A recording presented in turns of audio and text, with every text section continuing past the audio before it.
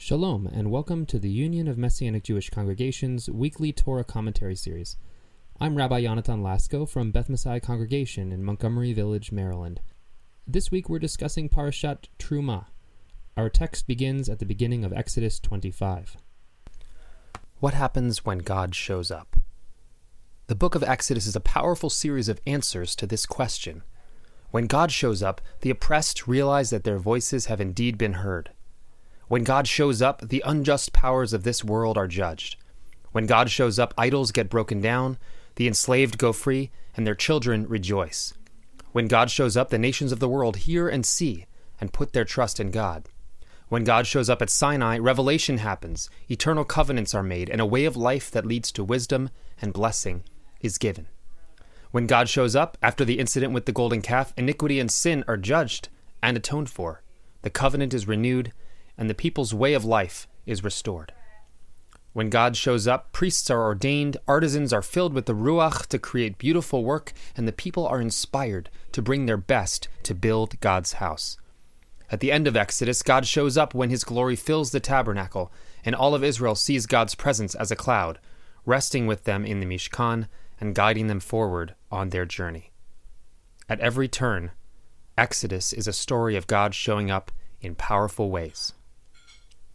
This week's Parsha, Truma, describes the various furnishings of the tabernacle, prompting a tantalizing question. What happens when God moves in next door?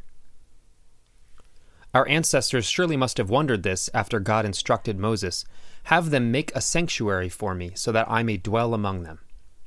This would be a new step in Israel's relationship with God.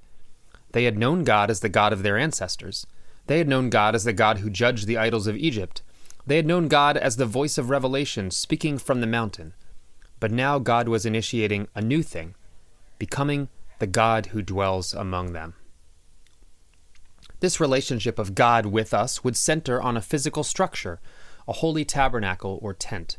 The cloud of God's presence had been with the Israelite camp before, going before them to lead the way, or standing behind them to guard and protect them.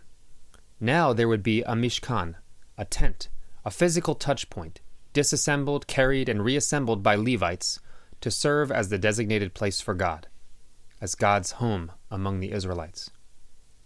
What happens when God moves in next door?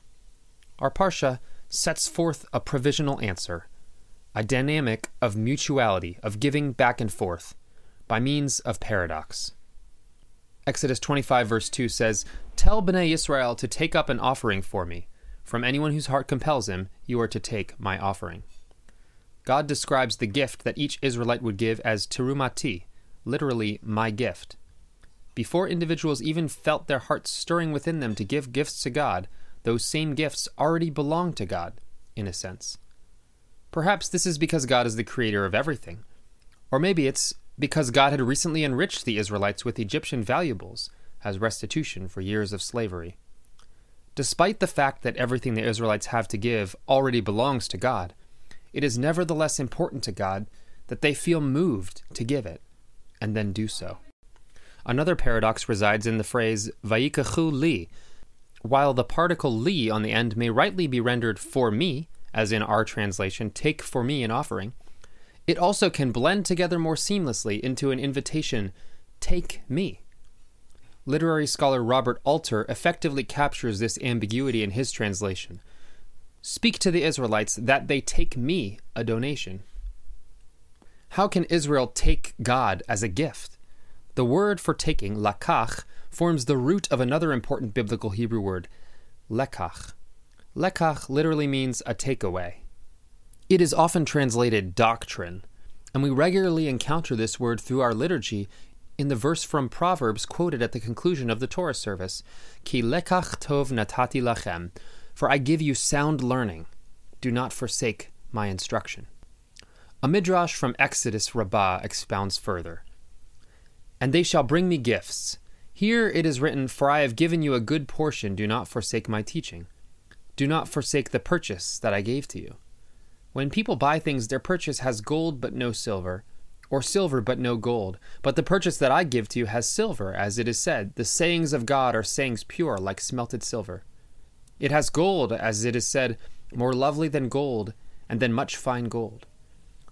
The Holy Blessed One said to Israel, I sell to you my Torah, and as if such a thing could be, I am sold along with it.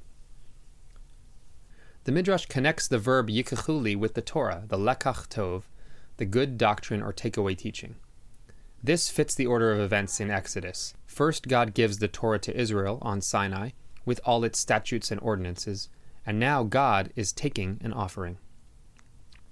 The Midrash goes beyond the language of giving to explain God's gift. I've given you my Torah, but with it I've sold you myself. It gives the explanation in the form of a parable. This is similar to a king who had an only daughter.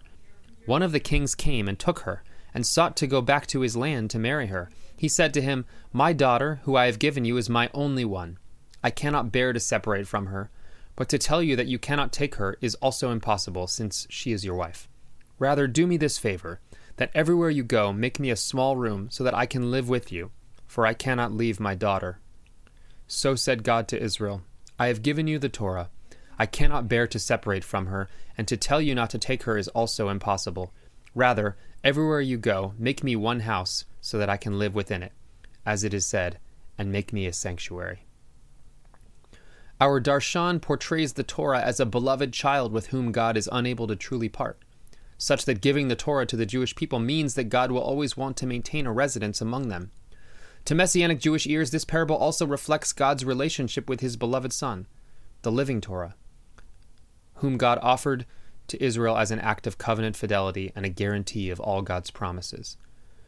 We who receive Yeshua as the promised Messiah do so only through a relationship of mutual giving with the God who seeks to live among us. How can we give anything to God today? The Malbim, a 19th century European rabbi and commentator, applied the lesson of Parashat Terumah to our hearts. God commanded that each individual should build him a sanctuary in the recesses of his heart, that he should prepare himself to be a dwelling place for the Lord and a stronghold for the excellency of his presence, as well as an altar on which to offer up every portion of his soul to the Lord, until he gives himself for his glory at all times. Nearly 2 millennia earlier, Rav Shaul taught the same spiritual lesson, praying for some that Messiah may dwell in your hearts through faith, and encouraging others to present their bodies as a living sacrifice. Paul applied this lesson not only to individuals, but also communally. Don't you know that you are God's temple, and that the Ruach Elohim dwells among you? For God's temple is holy, and you are that temple. What happens when God moves in next door? The relationship deepens through a mutuality of giving.